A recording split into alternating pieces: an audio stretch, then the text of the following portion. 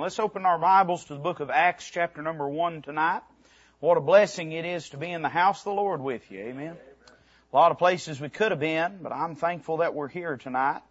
And a lot of us, we could have been in jail tonight. Amen. And probably a few of y'all should be.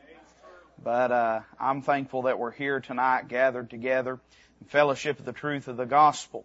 Acts chapter number 1. And I've spent the past 14, 15 weeks on Sunday nights preaching on the book of Amos. And we finished that up this past Sunday night. And I love the book of Amos. Amen. What a blessing, what a help we got from it. But now that we're done with it, I'm going to take the liberty to preach a simple message to you tonight out of the book of Acts. You say, why the book of Acts, Brother King? Because it's not the book of Amos. Amen. Not that I didn't enjoy it. I did. And I'd do it all over again. But we'll switch gears a little bit tonight and preach out of the book of Acts just a few simple thoughts, maybe an encouragement to us on this Sunday evening. And then we'll have a time of fellowship over in our Life Center. I don't know. What are we having? Danishes. Sounds a little European to me. That's all right. Yeah, that's right. We're looking forward to it. All right. Acts chapter number 1 tonight. And I'd like to begin reading in verse number 1. This is familiar scripture, I believe, to most of us children of God that have studied our Bibles. Luke, the recorder, the historian, if we want to give him that title, after, with Holy Ghost pen in hand, penning down the book of Luke, he then follows up with the book of Acts. And it is in that context that he says this in verse 1, "The former treatise have I made, O Theophilus, of all that Jesus began, both to do and to teach, until the day in which he was taken up, after that he through the Holy Ghost had given commandments unto the apostles whom he had chosen, to whom also he showed himself alive after his passion by many infallible proofs, being seen of them 40 days, and speaking of the things pertaining to the kingdom of God. Being assembled together with them, commanded them that they should not depart from Jerusalem, but wait for the promise of the Father, which, saith he, ye have heard of me. For John truly baptized with water, but ye shall be baptized with the Holy Ghost not many days hence. When they therefore were come together, they asked of him, saying, Lord, wilt thou at this time restore again the kingdom to Israel? He said unto them, It is not for you to know the times or the seasons which the Father hath put in his own power. But ye shall receive power after that the Holy Ghost is come upon you, and ye shall be witnesses unto me, both in Jerusalem and in all Judea and in Samaria, and unto the uttermost part of the earth. When he had spoken these things, while they beheld, he was taken up, and a cloud received him out of their sight. And while they looked steadfastly toward heaven, as he went up, behold, 2 men stood by them in white apparel, which also said, Ye men of Galilee, why stand ye gazing up into heaven? This same Jesus, which is taken up from you into heaven, shall so come in like manner as ye have seen him go into heaven. Then returned they unto Jerusalem from the mount called Olivet, which is from Jerusalem a Sabbath day's journey." Let's pray together. Lord, we love you tonight. What a blessing it is to get to be in your house. Lord, we thank you for the sweet time that we had together this morning, the ministration of the Spirit of God and the application of the Word of God in lives. But Lord, we've come tonight for a fresh touch, for a fresh word, Lord, and for a fresh move, that God, you might do a work in our hearts and minds that would bring glory to Christ and make and form us more into His image. I pray that the Holy Ghost would have liberty this evening. I pray that He'd have the governance and administration of this service, that everything that would be done tonight would exalt the Lord Jesus, for it's in His name we ask all this. Amen. In Acts chapter number 1, we find the Lord Jesus ascending up into heaven, leaving parting words for His disciples. There was a passage of Scripture, Brother Charlie, that occurred to me when I was reading through this portion of God's Word, and it sort of frames some of the things that I want to say about this passage tonight. You don't have to turn there, although certainly you're welcome to if you have your Bible. But in Hebrews chapter number 10 and verse 19, the writer of Hebrews makes this statement.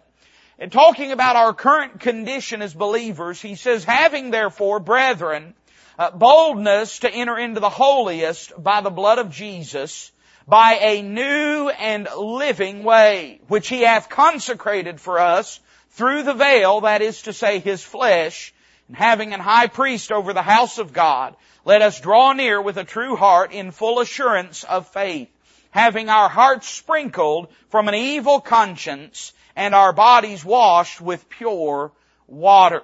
Brother Larry, I'm interested in that phrase that says a new and living way. I understand the implications of what the Hebrews writer is saying concerning our approach, Brother Ken, unto the presence of God. But it is a reminder to me that when the Lord Jesus left instruction for His disciples shortly after He ascended to heaven, He was laying out the framework of what, Brother Charlie, was a new way to them. A new way of worship, a new way of interaction with God, a new way of existing in this world. We often think to ourselves of the birth of Jesus being the turning point dispensationally concerning God's plan, but that really I don't believe is accurate. It was not the birth of the Lord Jesus, Brother Fred. It was the death, burial, and resurrection of the Lord Jesus that brought into and instituted a new covenant. I'm saying this tonight. Everything changed after the cross. Everything changed after the empty tomb. And here in Acts chapter number 1, as the Lord Jesus is issuing these parting words, we find some new things, some new concepts, at least they were new relative to where those men were standing, what had been their lived experience of a relationship with God. And I just want us to notice these new things and consider in your life and mine how readily we are embracing the reality of these things. I'm glad the cross changed things. It sure enough changed my life. Amen. And most people in this room, probably everybody in this room, would testify that the cross has changed their life. Paul said that if any man be in Christ, how do you get in Christ? By going to the cross. That's how we're in Christ. We partake in His death, partake in His burial, partake in His resurrection life. If any man be in Christ, old things, Paul said, are passed away. And behold, that means you can see it. Amen. I said that means you can see it. Behold, all things are become new. And so what are some of these new things? Well, here standing on the hillside at Mount Olivet, I find 5 new things that the Lord Jesus pointed to and brought to their attention that would be new ways of experiencing God in this present dispensation that we now 2,000 years later are living in and have been enjoying throughout this church age. Look with me at verse number 4 of our text. The Bible says, in being assembled together with them, speaking of the Lord Jesus, He was assembled together with them, commanded them that they should not depart from Jerusalem. Can I just pause there for a second? It's sitting in my notes, but I'm going to say it anyway.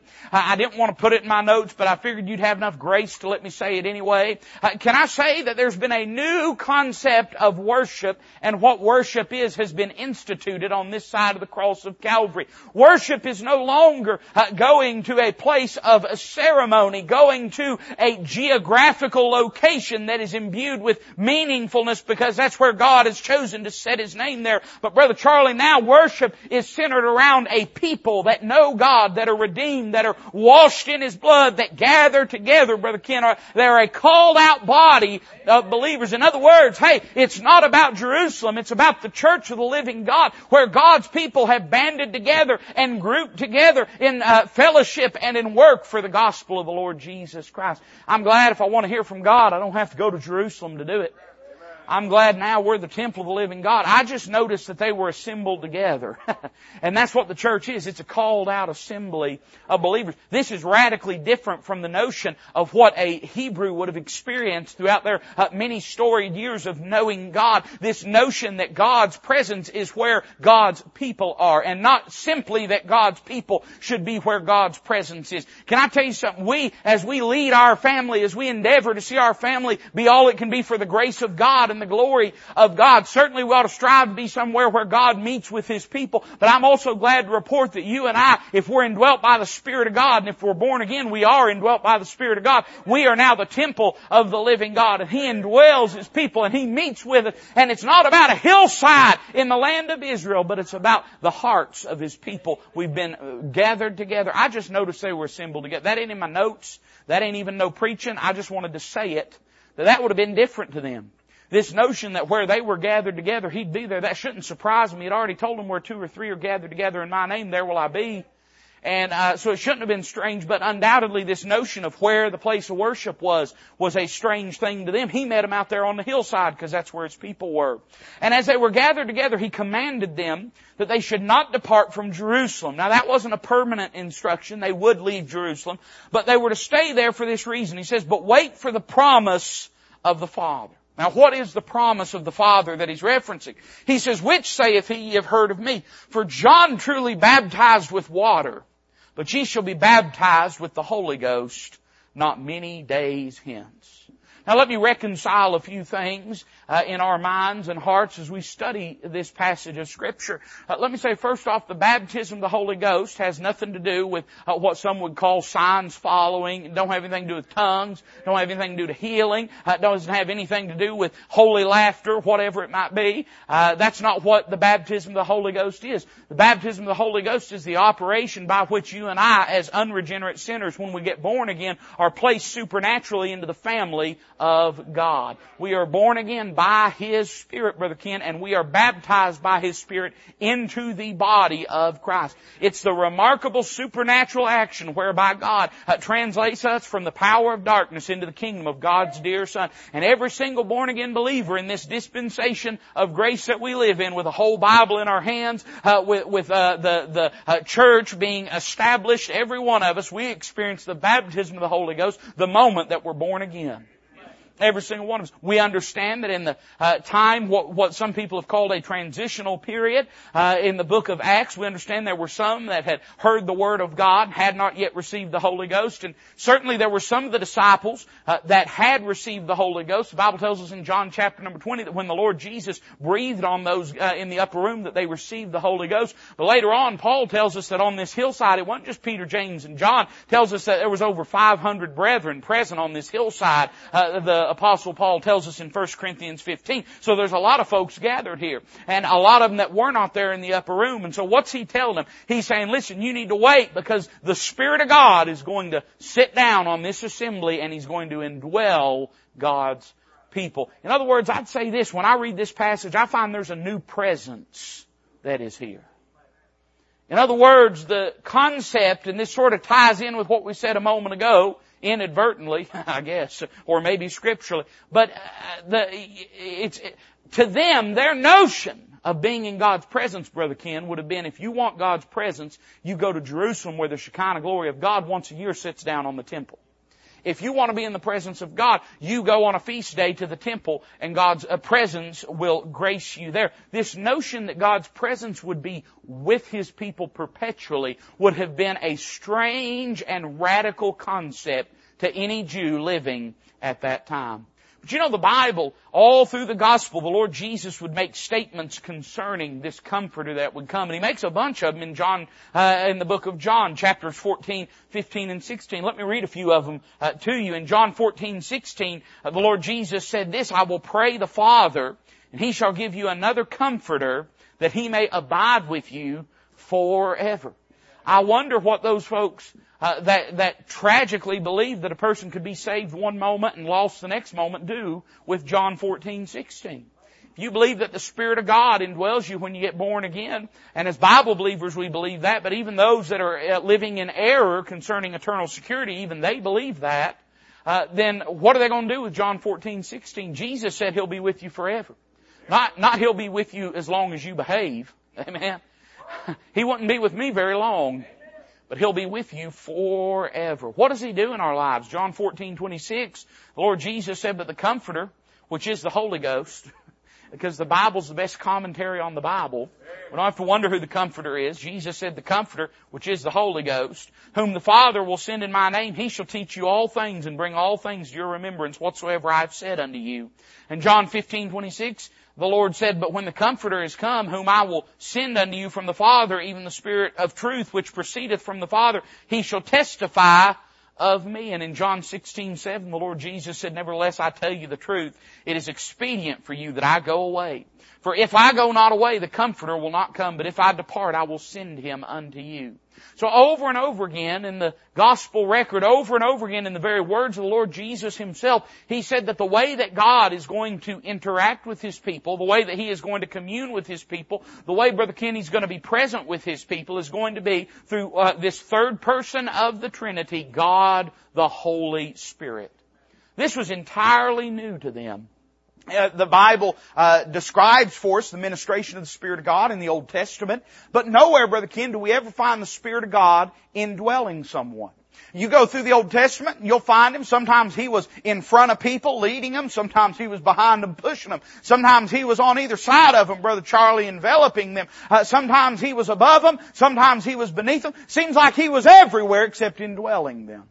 And the reason for that is because it was not until the blood of the Lord Jesus Christ could sanctify the vessel, the person, and make it a fit receptacle for the presence of God Himself. But Paul tells us over and over again that we are the temple of the Holy Ghost. We are the temple of God. This is wholly new, wholly unusual. And I say this, we ought to raise our hands in praise and bless His holy name, that God loves us enough that He don't just come visit us once a year on the Day of Atonement. He don't just come by when things is about to fall apart, but He literally every single day, 24 hours a day, every single day, 365 days a year, and an extra one on a leap year. He's always there with us. This would have been unusual to them. And yet, sadly, you know the truth, we've learned to take it for granted. Could you imagine a people so blind and self-interested that they could take for granted that God Himself has took up residence in their heart and life? And yet I'd be describing myself at times. And I'd probably be describing some of us in this room from time to time. You say, why do you believe that, preacher? Well, because we have the very presence of God within us. And on 3 different occasions, Paul warned us about how we interact with the Holy Spirit and commanded us that we should not grieve the Holy Spirit of God, that we should not quench the Holy Spirit of God, that we should not refuse the Holy Spirit of God. And I'm just telling you this tonight, as the Spirit of God ministers to your heart and mind, we ought to understand that's not something men have been able to experience throughout eternity past. This is something that you and I have the high holy privilege as being born in this church age of experiencing, is God Himself taking up residence within us, ministering to us, revealing truth in accordance with His Word unto us, giving us peace, giving us comfort, giving us courage. This is a whole new thing from where they stood. So the Lord reminds them that their interactions with Him are going to be different. They're not going to look upon His face. They're not going to be there in front of Him face to face in the flesh, but rather that God Himself will perpetually indwell them through the person of the Holy Spirit. Look down at verse number 6 with me. We find there's a new presence that is mentioned. But then in verse number 6, they have a question of Him. Verse 6, it says, when they therefore were come together, they asked of Him, saying, Lord, wilt Thou at this time restore again the kingdom to Israel?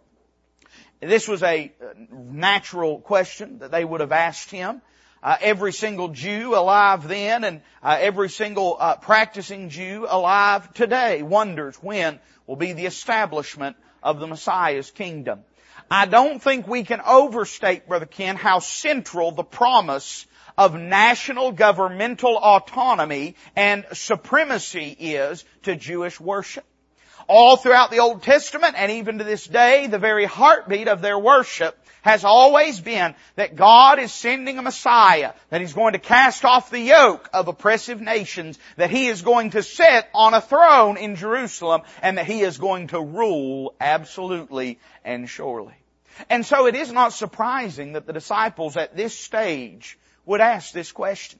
They had been wondering this for some time. In fact, many occasions when the Lord would talk about the kingdom of heaven, they often mistook that to be an imminent reality, politically speaking. When He would talk about the kingdom of heaven, the Jews that were present there were thinking about the kingdom of Israel. Now listen carefully what I'm about to say. One of these days, the kingdom of heaven is going to become the kingdom of Israel. The kingdom of heaven is a real, literal, visible kingdom. It is not tangible at this moment. It's in the heavens, but it is a real, literal, visible kingdom. And you say, well, why is it up in heaven? Because that's where the king is. Well, one of these days He's coming back and He's going to set up that throne in Jerusalem. And He will reign precisely like they expect Him to reign. But when He would talk about the kingdom of heaven, they thought what He was saying is Jesus is going to take that whip in His hands that He drove us out of the temple with, and He's going to drive the Romans out of the land. And on various occasions, that's what they thought the Lord was talking about. One time they took Him and tried to forcibly crown Him king. He would not allow them to do so. They wanted Him to be king over the land, but they didn't want Him to be king over their hearts. He said, I will not have one without the other. And so, this is a natural question for them to ask. And listen how the Lord replies to them. He said unto them, it is not for you to know the times or the seasons which the Father hath put in His own power. Now, I'm going to give you two reasons why He gave that answer. The first reason He gave that answer is because He didn't know. Don't get upset at me. Your King James Bible says that no man knoweth the day nor the hour. Not the angels in heaven, not even the Son, that only the Father knows. You say, why didn't He tell them when that kingdom was going to be set up? He didn't know. There's a second reason He didn't. Because they didn't, listen now, need to know. Instead, what they needed to do was fervently, patiently, passionately serve Him, trusting Him day by day, that in His own time and in His own way, He would bring all these things to pass. I would say it this way, Brother Ken, I see not only a new presence in this passage, I see a new perspective. All throughout their history, the Jews had been fixated on when the king was going to come back and set up His throne. And when they asked this question to the Lord Jesus, His answer is not soon. Now let me say this, I believe it's soon. I believe it's been 2,000 years since then. I still believe that if He came back today, we could call it soon. A day with the Lord is as 1,000 years. 1,000 years is a day. But let me say this, even though I believe it could be another 1,000 years, I don't believe it will be another 1,000 years. I believe He's coming back soon. Can I tell you something? Really, at the end of the day, that's not information I have to be able to fulfill the calling that God's put on my life. And you don't either. I've always thought so foolish, all the date setting and guessing, because it's really guessing is what it is. It's either guessing or grifting, one of the two. If I'm being kind, it's guessing, but if I'm being honest, most of the time it's grifting is all that it is. All the date setting and all that nonsense. Listen, not only is it unbiblical, it's impossible to deduce the day or hour. It's not in the Word of God. So how do you know that? Because Jesus is the Word of God. And Jesus said, I don't know the day nor the hour. There are things I don't understand about that. There's a lot in this Bible I don't understand altogether, but I can take it by faith. I don't understand everything about that, but I believe Him when He said He doesn't know the day nor the hour. So no amount of taking this letter and skipping this many letters and then taking that letter and then going diagonally and then drawing a squiggly line and then holding it up to the light, ain't none of that going to give you the day when Jesus is coming back. It's not in the Bible. And if it ain't in the Bible, it ain't nowhere else either except in the heart and mind of God the Father. But can I tell you something? We don't have to know when that is.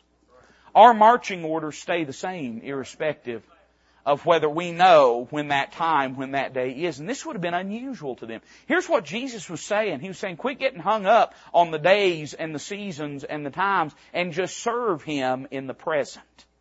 All of Jewish life was fixated on the perspective, Brother Ken, but He's saying live in the present. This is a new perspective for them. This notion that they don't have to know, it's just theirs to do and to serve, was a new way of thinking. In fact, Paul summarizes it in 1 Corinthians chapter number 1, and he says this about the Jews as a people, Brother Charlie. He says the Jews require a sign. Greeks seek after wisdom. But we preach Christ crucified, unto the Jews a stumbling block, and unto the Greeks foolishness. But unto them which are called, both Jews and Greeks, Christ, the power of God and the wisdom of God. In other words, he's saying it ain't about looking for a sign. It is instead about serving Him. It's not about constantly looking to the heavens to try to deduce some way of understanding what time it's going to be. Listen, our eyes ought not constantly be up towards the heavens looking for signs, but they ought to be set firmly ahead at the road we're plowing in front of us, not looking back, not looking up. But listen, thank God, always looking ahead to see what God can use us to do. And this would have been unusual to them. And yet this has been a reality in the way that the church lives and operates, or it should be. I believe in prophecy preaching. I don't see how you can be a Bible believer and not believe in prophecy preaching.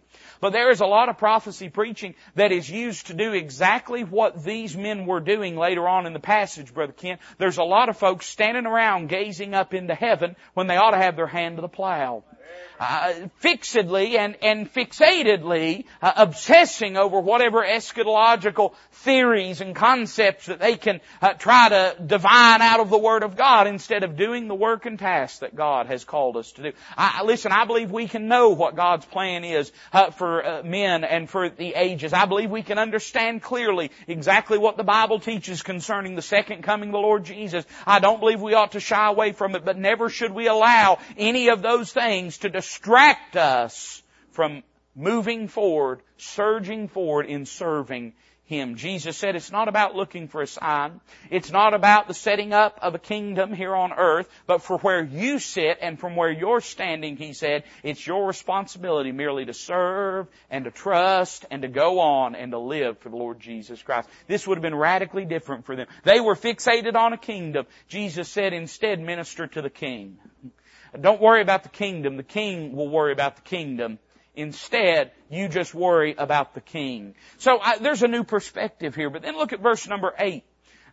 The Lord Jesus said this, but ye shall receive power after that the Holy Ghost is come upon you. Ye shall be witnesses unto me both in Jerusalem and in all Judea and in Samaria and unto the uttermost part of the earth. So when I read this passage, I see there's a new presence. The Holy Spirit would indwell men in this church age. There is a new perspective. We would not be looking for a kingdom because we already have the King, and we ought to just serve the King and go on and live for Him. Then I see, Brother Charlie, in this passage there would be a new power that would be experienced by members of the body of Christ. He says, ye shall receive power. And when is that power going to fall upon them? When will it be imbued unto them? It says, after that the Holy Ghost is come upon you. The power that they would be enjoined unto them would not be their own power, but rather it would be the power of God that would energize and enable them for the following work, being a witness, and we'll say something about that here in a moment, in Jerusalem and Judea and Samaria and unto the uttermost part of the earth. But here's what He's saying. You're not going to serve me in your own strength. You're going to serve me in my strength, the strength that I supply. Now, it just stands to reason that if the Spirit of God did not indwell men in the Old Testament, then the Spirit of God did not enable men, predominantly speaking, for the work that God called them to do in the Old Testament. Now somebody's going to say, oh preacher, but what about Samson? Oh preacher, but what about examples when the Spirit of God descended upon David, descended upon Saul, and so. And listen, I understand all that's true. I'm not saying that there weren't special dispensations of the ministration of the Spirit of God in the Old Testament. It's God's Spirit. He can do with it as He pleases. But as a normal course of order, men did not do in the Old Testament what they did for God in the power of the Spirit of God. Now, if they didn't do it in the power of the Spirit of God, whose power did they do it in? They did it under their own power. They had to do it through their own will, through their own means, and through their own energies. That's not to say God did not bless and favor what they did, but it is to say that what we experience today in the power of the Spirit of God favoring and enabling the work of God is not something that these men, being Jewish believers and what they would have experienced, would have ever known before. You know, in the New Testament, Paul describes our position as laborers, and he calls us fellow laborers with God. And in that context, he describes the fact that one will plant and another will water. But he says, Brother Charlie, it's God that giveth the increase. Have you ever thought about what a divinely remarkable thing it is to grow a garden or to plant a seed, to grow a flower, whatever it might be? You take that seed that, if it was left on your nightstand, would sit there and do nothing for hundreds of years, thousands of years, presumably until the world ended. It wouldn't do nothing but just sit there and be dead and be dry.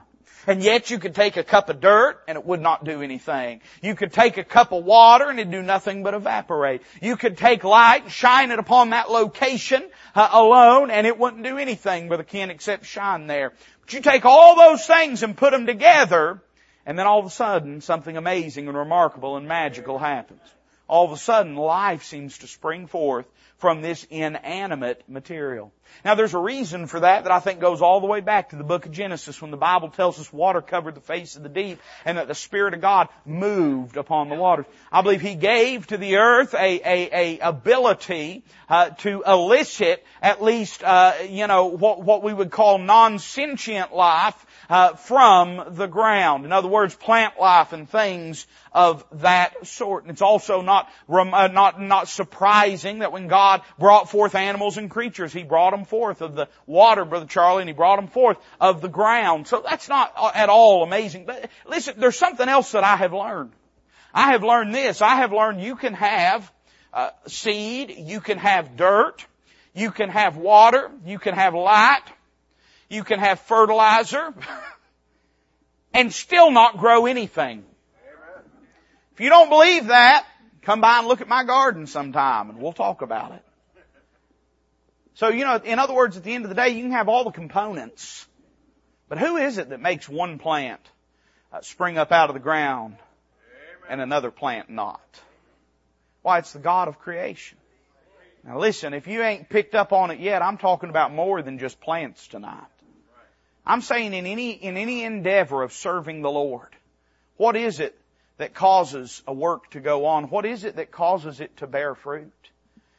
When we talk about witnessing to people, man, I've seen people give the gospel in impeccable ways, and that seed fall on hard hearts. I have seen other people barely just stumble through it. I've been that person most of the time. And yet God bless it and favor it, water it, and give it sunlight and cause it to grow.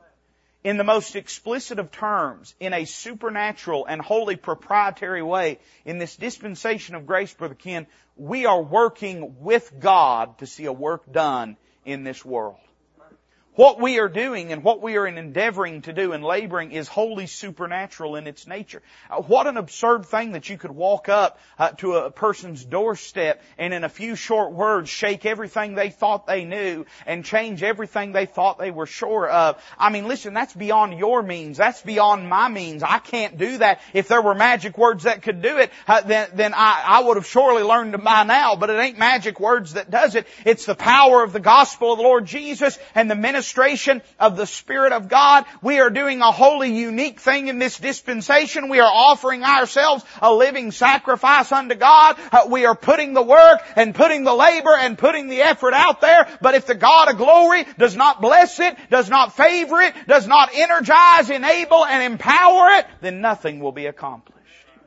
The Old Testament, the things that they did, because by and large, save for a few in the Old Testament that ministered in miraculous ways with the power of God in an unusual manner, the average believer in the Old Testament was not endeavoring to do supernatural things.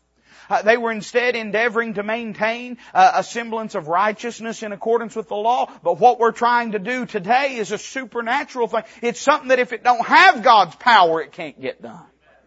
Because of that, God has determined that He'd bless it and favor it with His power. Paul described it in 1 Corinthians chapter 2. He said, I, brethren, when I came unto you, came not with excellency of speech or of wisdom. You say, preacher, I can't witness to people. I'm too dumb. Paul said he was dumb. I don't think he was, but he said he was. Preacher, I can't witness to people. I can't talk to people. I don't have that ability. Paul said when he came not with excellency of speech or of wisdom, declaring unto you the testimony of God. In fact, he made up his mind not to do that. He said, for I determined not to know anything among you, save Jesus Christ and Him crucified. He said, I didn't want to dazzle them with my book learning. That wouldn't change anything.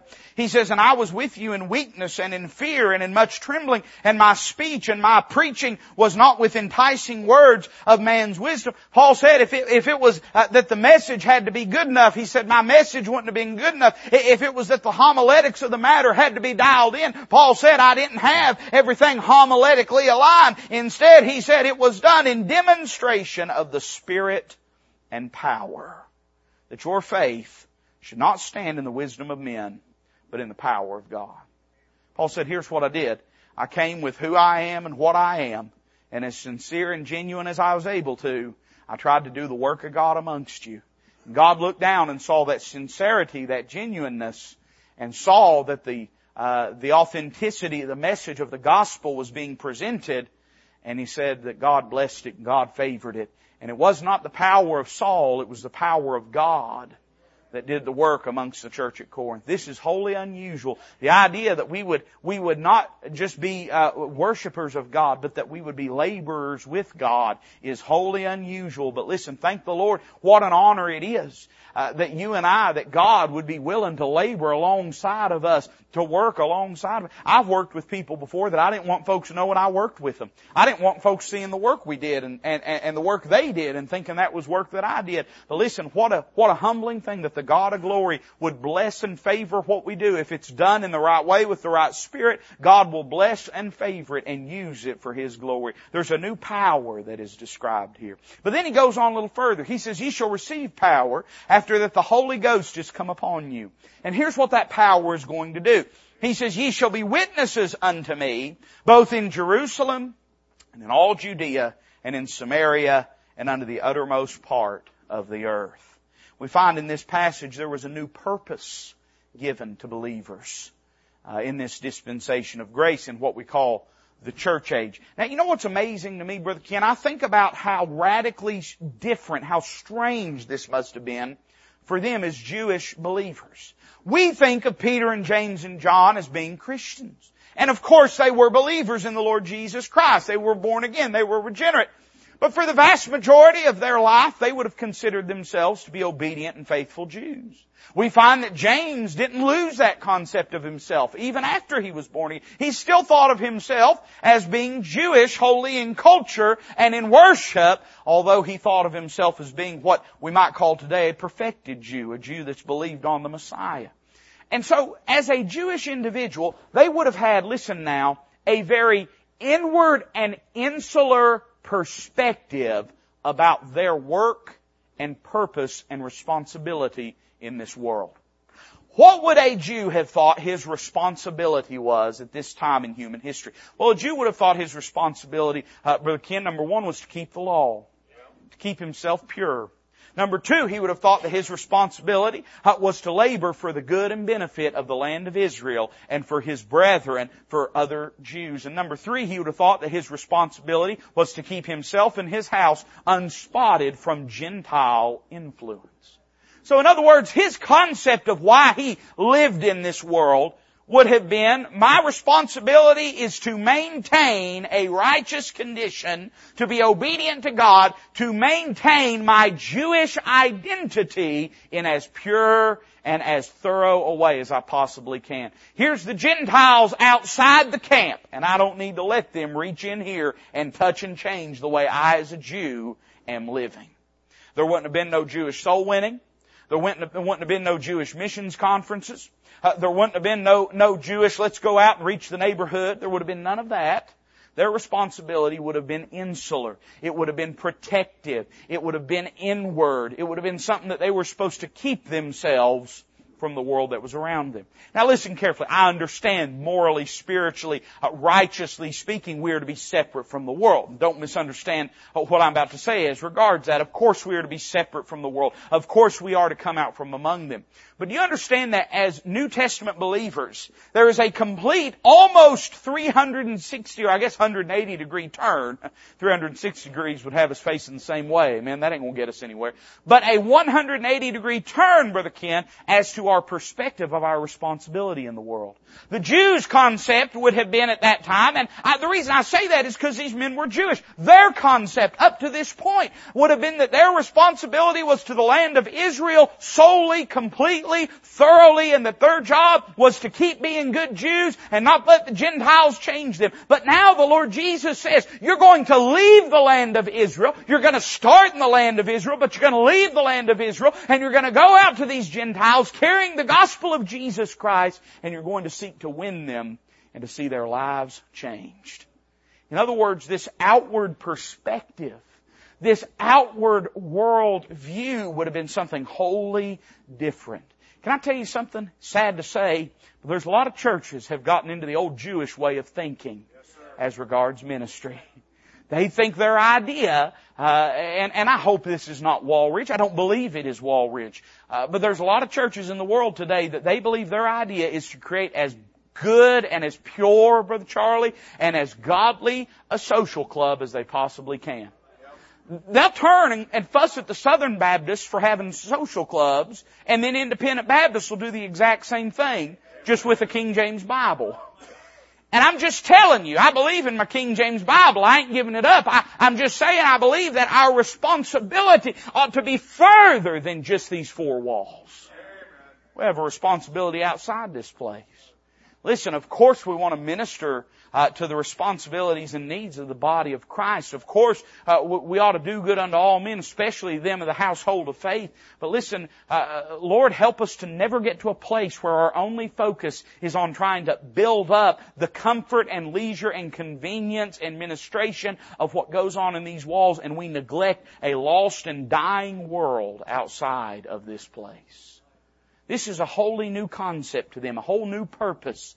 Their job is not to merely treat the world as though it's something that ought to constantly be kept at arm's length. And listen, I understand we're to be separate from the world. You understand it. I understand it's in my Bible like it's in your Bible. But we're also commanded to go out unto the world and reach them. In fact, that was the thing that the Lord Jesus told, the position, the commission that was given. In Mark chapter number 16, verse 15, He said unto them, go ye into all the world. Not sit around and wait for somebody from the world to trip into the sanctuary.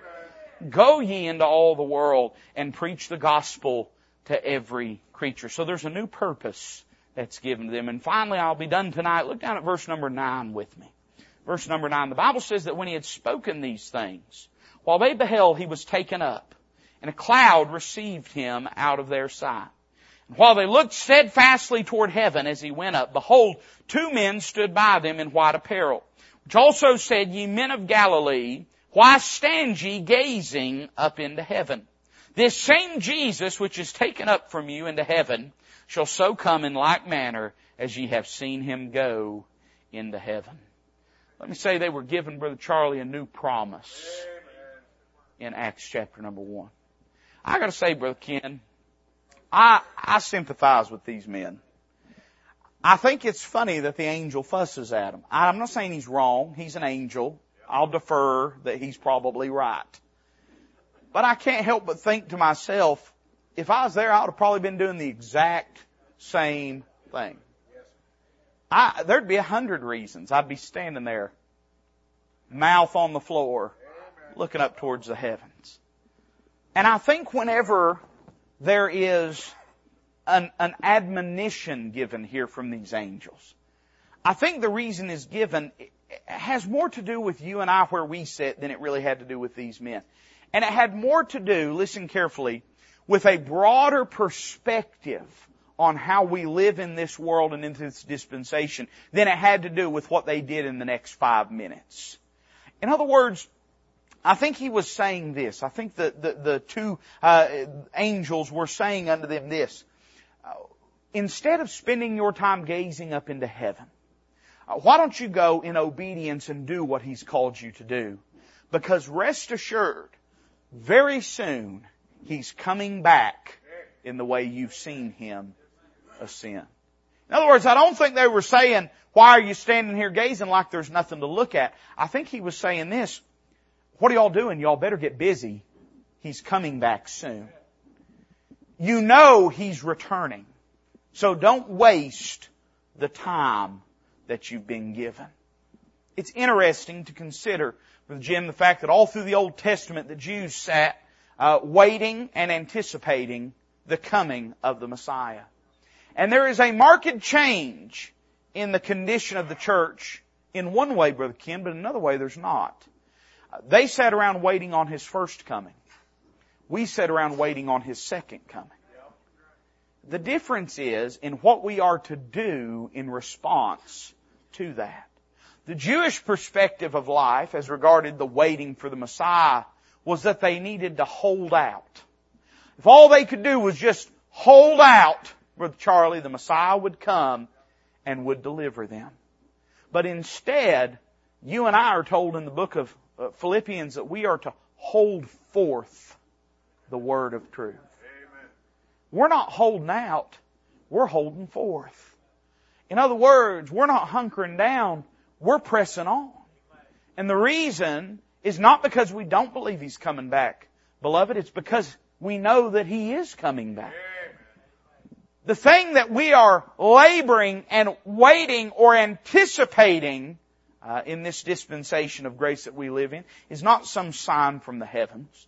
It's not for some TV preacher to tell us he's finally done all the math and carried the one and figured it out. We know what the next thing to happen is, Brother Charlie. The next thing to happen is the rapture of the church. Amen. We understand at the end of a 7-year period of tribulation after that the glorious appearing is going to take place. But I've always taken a lot of comfort in a lot of the promises regarding the glorious appearing, Brother Ken. You know why? Because to me, the next thing I'm waiting on, just as Jews as a nation are waiting for the glorious appearing, I, as part of the family of God, I'm waiting on the rapture to take place. And for me, there's not a real material difference in the experience of the rapture taking place and then 7 years later. In other words, He's coming like a thief in the night. Amen? But He's also coming to be beheld by all men. Whichever promise I'm looking at, and I can compartmentalize them, but I'm saying at the end of the day, it's a reminder to me that He's coming soon. What I'm looking for, I'm not looking for signs. I'm not looking for moons. Amen?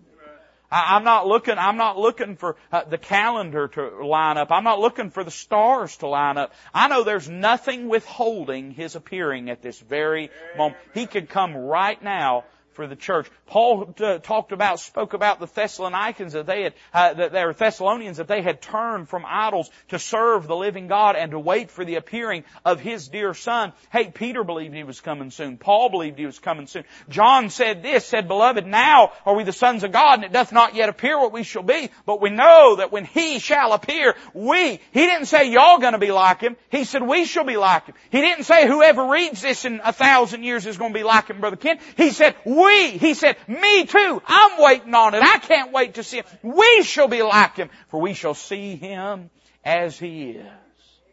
And you know what He went on to say? He said, every man that hath this hope in Him purifieth himself, even as He is pure. You know, if we really believe, I'm saying if we really believe, not just if we profess to believe, but if we really believe Jesus is coming soon, it'll have a purifying effect in our life. What kind of shape you want to be in when He returns? I believe He's coming back soon. And if I believe that should produce in me a circumspect attitude. It should make me say this, I want to keep, old-timers used to call it this way, keep short accounts with God. I don't want to live in sin. He may come back at any moment. You say, preacher, what's going to happen if He comes back and you got sin in your life? The blood will still cover it. The blood will still cover it. Some folks have the idea if you ain't right with God when He comes back, that's it, man. You just miss it. You done been left at home one too many times because you're slow getting ready for church. Done made you paranoid. Amen? That's not how the Lord works. The blood covers it all. Amen? But I don't want Him to be ashamed at His appearing. He can be ashamed at His appearing of us. I don't want to be ashamed at His appearing. And I'm saying this, if I really believe He could come in the next few moments, what should that produce in us? We're given a new promise, and that promise is that same Jesus that went up into heaven, He's coming again in like manner. A lot of old-time churches, they'd point to that to say, see, He can't be coming back on a white horse because He's coming back in the clouds, Brother Charlie. Here's what I did. I went right around them and said, yeah, I believe He's coming back both ways. I believe He's coming back in the clouds, and then 7 years later, I believe He's coming back on a white horse. My King James Bible tells me both things, and I just go ahead and believe both things. And I don't believe there's any irreconcilable differences between those two things. But what I'm looking for, what I'm waiting for, is for Him to come back in like manner as He went up. The Bible tells us that those that believe this, they will turn from sin and look for His appearing. The Bible tells us that we ought to provoke one another and exhort one another unto good works, and so much the more as you see the day approach. If I believe He's coming back soon, you know what that's going to do? It's going to make me walk purer, cleaner, closer. Not because I'm afraid He's going to come back and I'm going to get left, but because I believe He is coming back, and I don't want to be ashamed at His coming. I want to be pleased to see Him when He comes. I don't want Him showing up and me having to be embarrassed at what He's found me doing. I want Him to be proud. I want me to be proud. I want Him to be pleased. I want me to be pleased. We're to do all things well-pleasing in His sight. And what that means is we ought to be living as though Jesus could come back in the next moment. You know why we should live that way, Brother Charlie? Because He could. Because He could. Let's bow together tonight as a musician comes to play. The altar is open, and if the Holy Spirit of God has dealt with your heart, I just think you ought to obey Him tonight. I think you ought to find a place at this altar. Maybe you've not been living as though He's coming back. Maybe you've not been laboring in the ministration of the power of God. You've been seeking to do it through your own means or through your own way. Maybe you've allowed that perspective to be wrong, and you've been more worried about seeing to your needs than reaching others who are in need. But whatever it may be that God's spoken to your heart about, won't you find a place down here? And listen, I'll tell you this. The Spirit of God, as He ministers to you and indwells you, that new presence we experience, if He's speaking to your heart, there's a reason for it. So why don't you meet Him in this altar and see what it is that needs to be adjusted in your life. Father, bless this invitation. May it glorify the Lord Jesus. We ask it in His name.